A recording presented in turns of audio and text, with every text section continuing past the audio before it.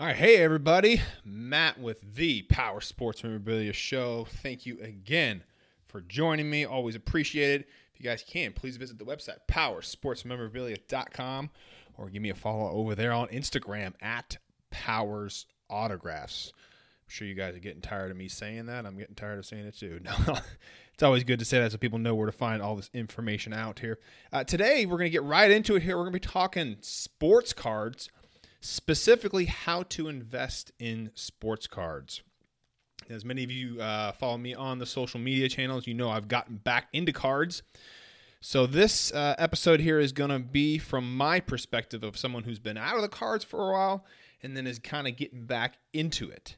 So we're going to talk about a couple different things as far as kind of the history of cards, kind of what changed, why are they so valuable nowadays. We're going to talk a little bit about authentication, where to buy cards. Seems like a simple question, but it's worth kind of going over.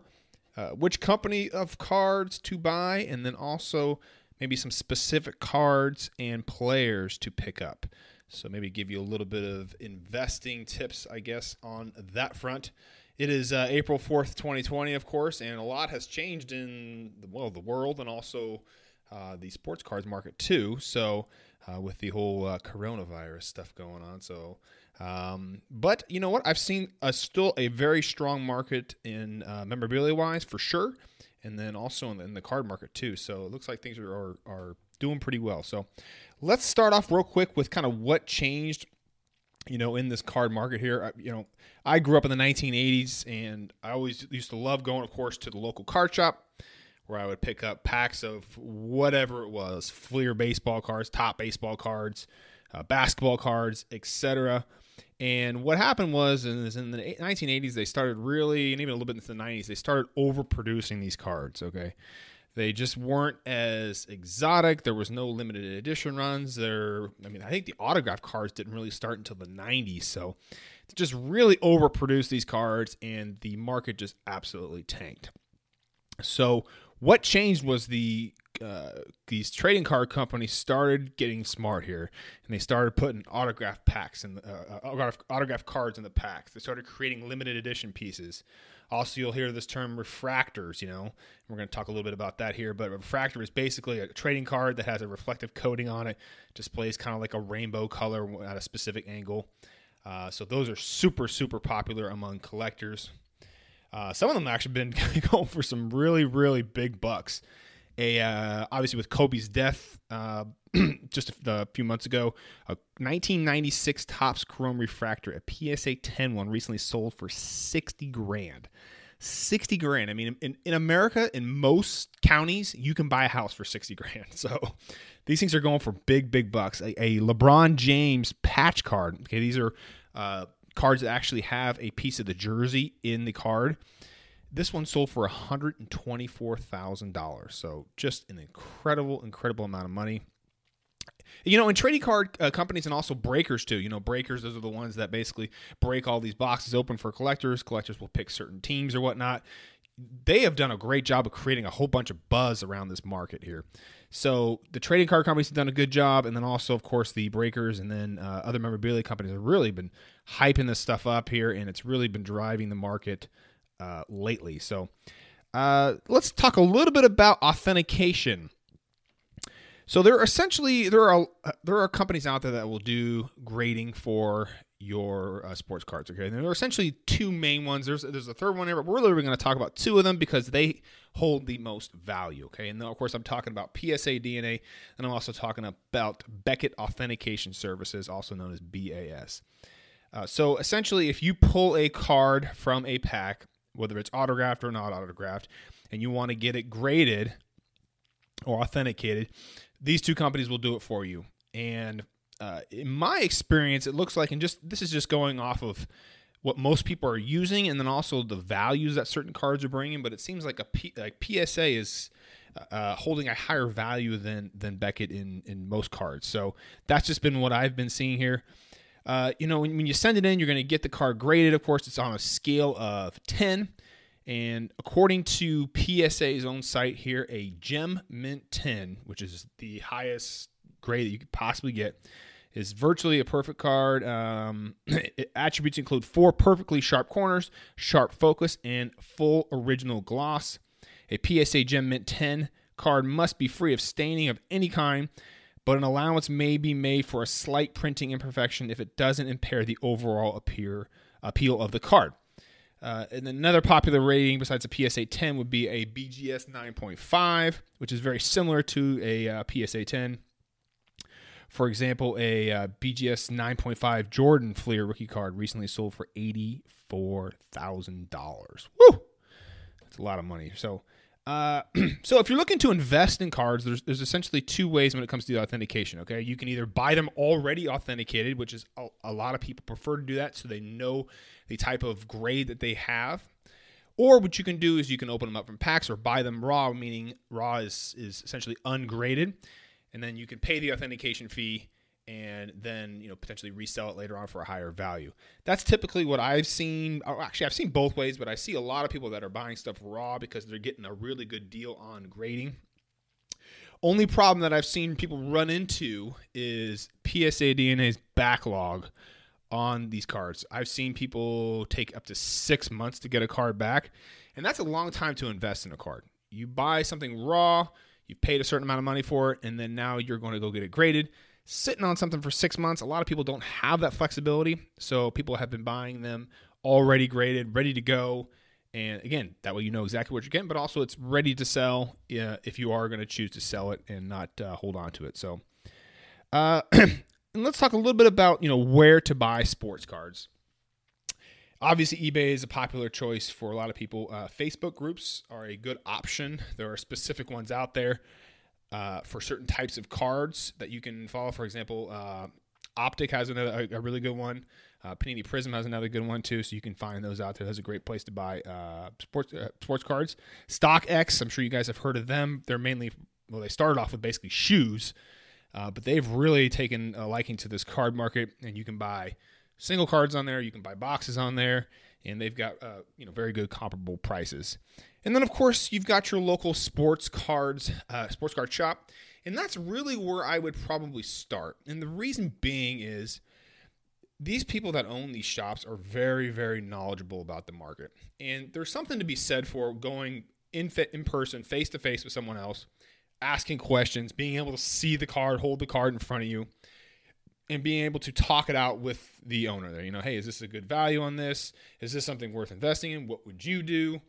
And there's really not a price that you can put on that. So definitely going to your local card shop, if you have one, is definitely a good way to start if you aren't very familiar with the market. And plus, you can run into other collectors there too and get their opinion on things and hopefully build out your network that way. Moving on here, let's talk a little bit about the different types of cards that you can buy and different types of brands out there. There's a bunch that I'm not going to mention to them. This is just going to be a brief overview here. But of course, you've got Leaf, you've got Fleer, Donruss, you got Panini, Upper Deck, Topps is of course as well. Bowman, who Topps also owns.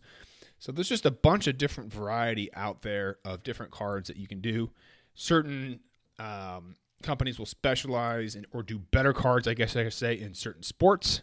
For example, Panini is really known for, they do good football, but really known for basketball right now. And of course, Topps is known for baseball.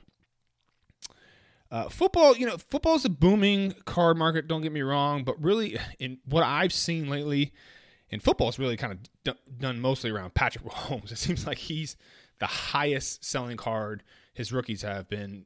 When I was doing research for this, it's just crazy. You look at like the top 20 cards that have sold, like 18 of them are Patrick Mahomes. So he is obviously well warranted to be up there. But so if you're looking for football cards, Patrick Mahomes is definitely the way to go. But it seems like baseball and basketball have really had kind of record sales. I mentioned a couple of them earlier. Obviously, cards like Zion Williamson have been going crazy. LeBron rookie cards have come back. Jeter, of course, with his Hall of Fame induction. And then obviously Kobe with the recent death there, seeing a big jump in the card market. And Lamar Jackson, too, a little bit. So, when starting your collection, it's certainly fun to open up packs of cards. And oftentimes, that is people really, really want to do. They want to open up some boxes or some cards with some friends. I've done it. It's super fun. there's the moment of like, ooh, am I going to get that Zion autograph card or Zion rookie card? And that's really what collecting is all about, really, is the fun aspect of it. I totally get that. That's definitely cool. But it's not the best way to kind of build your collection. Really buying the exact card that you want is the way to get your collection built up, because you can get that exact one you want, you know the grade that you want, or you can buy it ungraded. That is the easiest way to help build up your collection. And that way you kind of keep your costs in line. You know, when you're buying boxes and boxes and boxes of stuff, you're not hitting stuff all the time. You're hitting stuff very, very rarely. And, you know, just like gambling, man, you know, the house always wins. So I would definitely maybe limit your box purchases. Try to keep those as inexpensive as possible. You know, have a little bit of fun. But for your collection, definitely stick to buying that specific card. That's definitely what my experience has been lately, because I started off with the boxes and didn't really hit anything. Although it was super fun, didn't hit anything. So I've just been buying mainly raw cards lately and getting them graded. So which cards and players to invest in? This is kind of the $1 million question. This is where a lot of experience comes in. This is where, you know, obviously knowledge and your ability to know the market. Okay, so all those things that I just mentioned, those take time. So definitely, like Gary Vee talked a little bit about this too when getting back in the cards, is take your time. You know, spend a few hours, a lot of hours, look around at the history of these cards. What are they selling for? What's selling? You really got to familiarize yourself with the market here. But I'm gonna touch on a little bit here for you, mainly with basketball, just because that's what I've seen is what people are really, really into lately, and rightfully so. The NBA is just doing a great job lately with their marketing, of course, with the young stars that they have there. Players such as Luka Doncic, Zion Williamson, John Morant have, you know, crazy card prices on some stuff, and of course LeBron James rookie cards have kind of come back up. A Doncic Panini Contenders, a cracked ice one, okay. This one just recently sold for over $18,000. I mean, jeez. A Zion Panini Optic, this was a PSA 10, went for $43,000.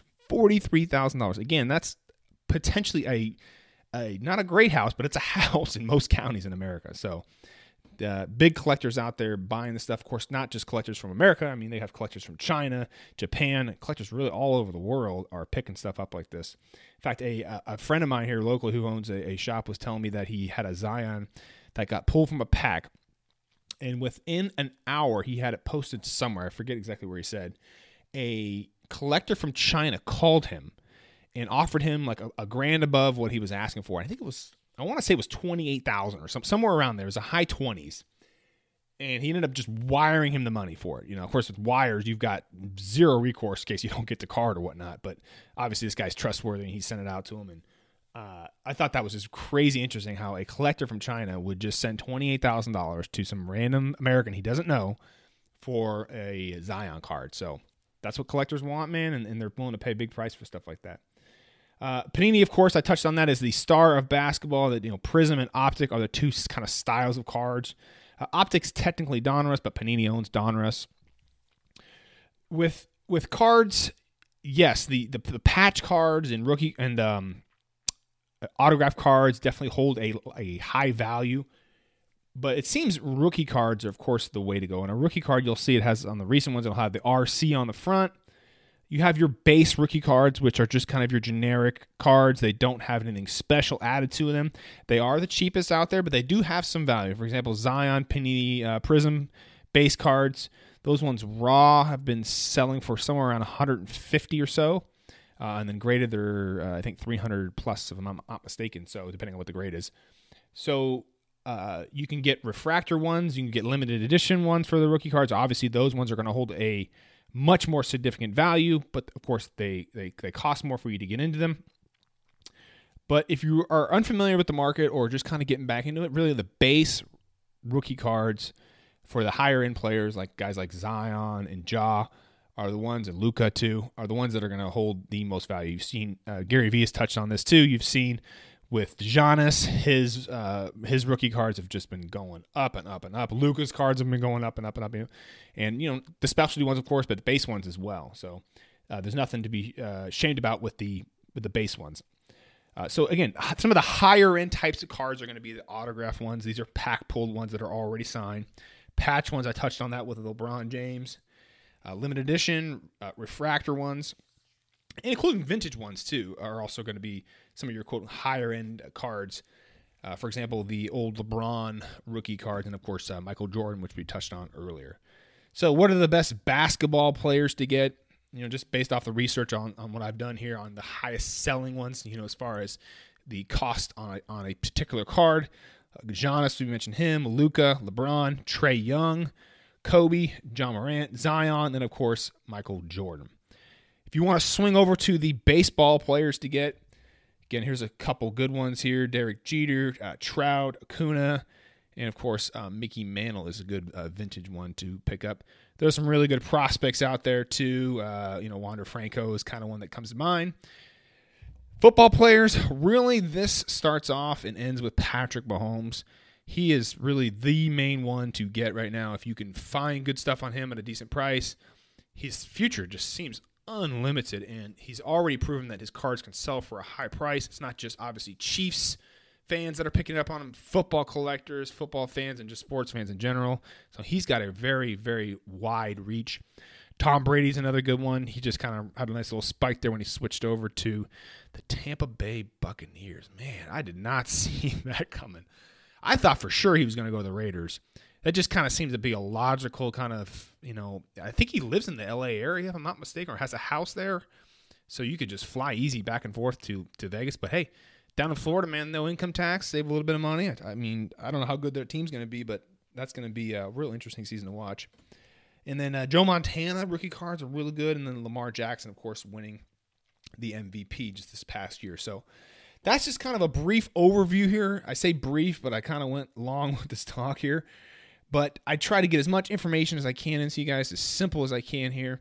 And that's just coming from a perspective of someone who is just getting back into the card game. There are people in the card game that are way more knowledgeable than me. But I figure if I talk to you guys on my level and kind of where I'm at, maybe this will help you understand the market a little bit better. If you guys have questions on stuff like this, certainly reach out to me. And if I don't know the answer to it, I can put you in touch with some of the card people that I know that are a little bit better at this than me. But again, this is just kind of what I've seen here based on my knowledge getting back into the last few months and then some of the research I've been doing here. But hopefully it helps you guys out. Again, if you reach out to me on Instagram if you guys got any questions at Powers Autographs. And, of course, visit the website over there at PowersSportsMemorabilia.com. Thanks again, guys. I'll see you on the next one.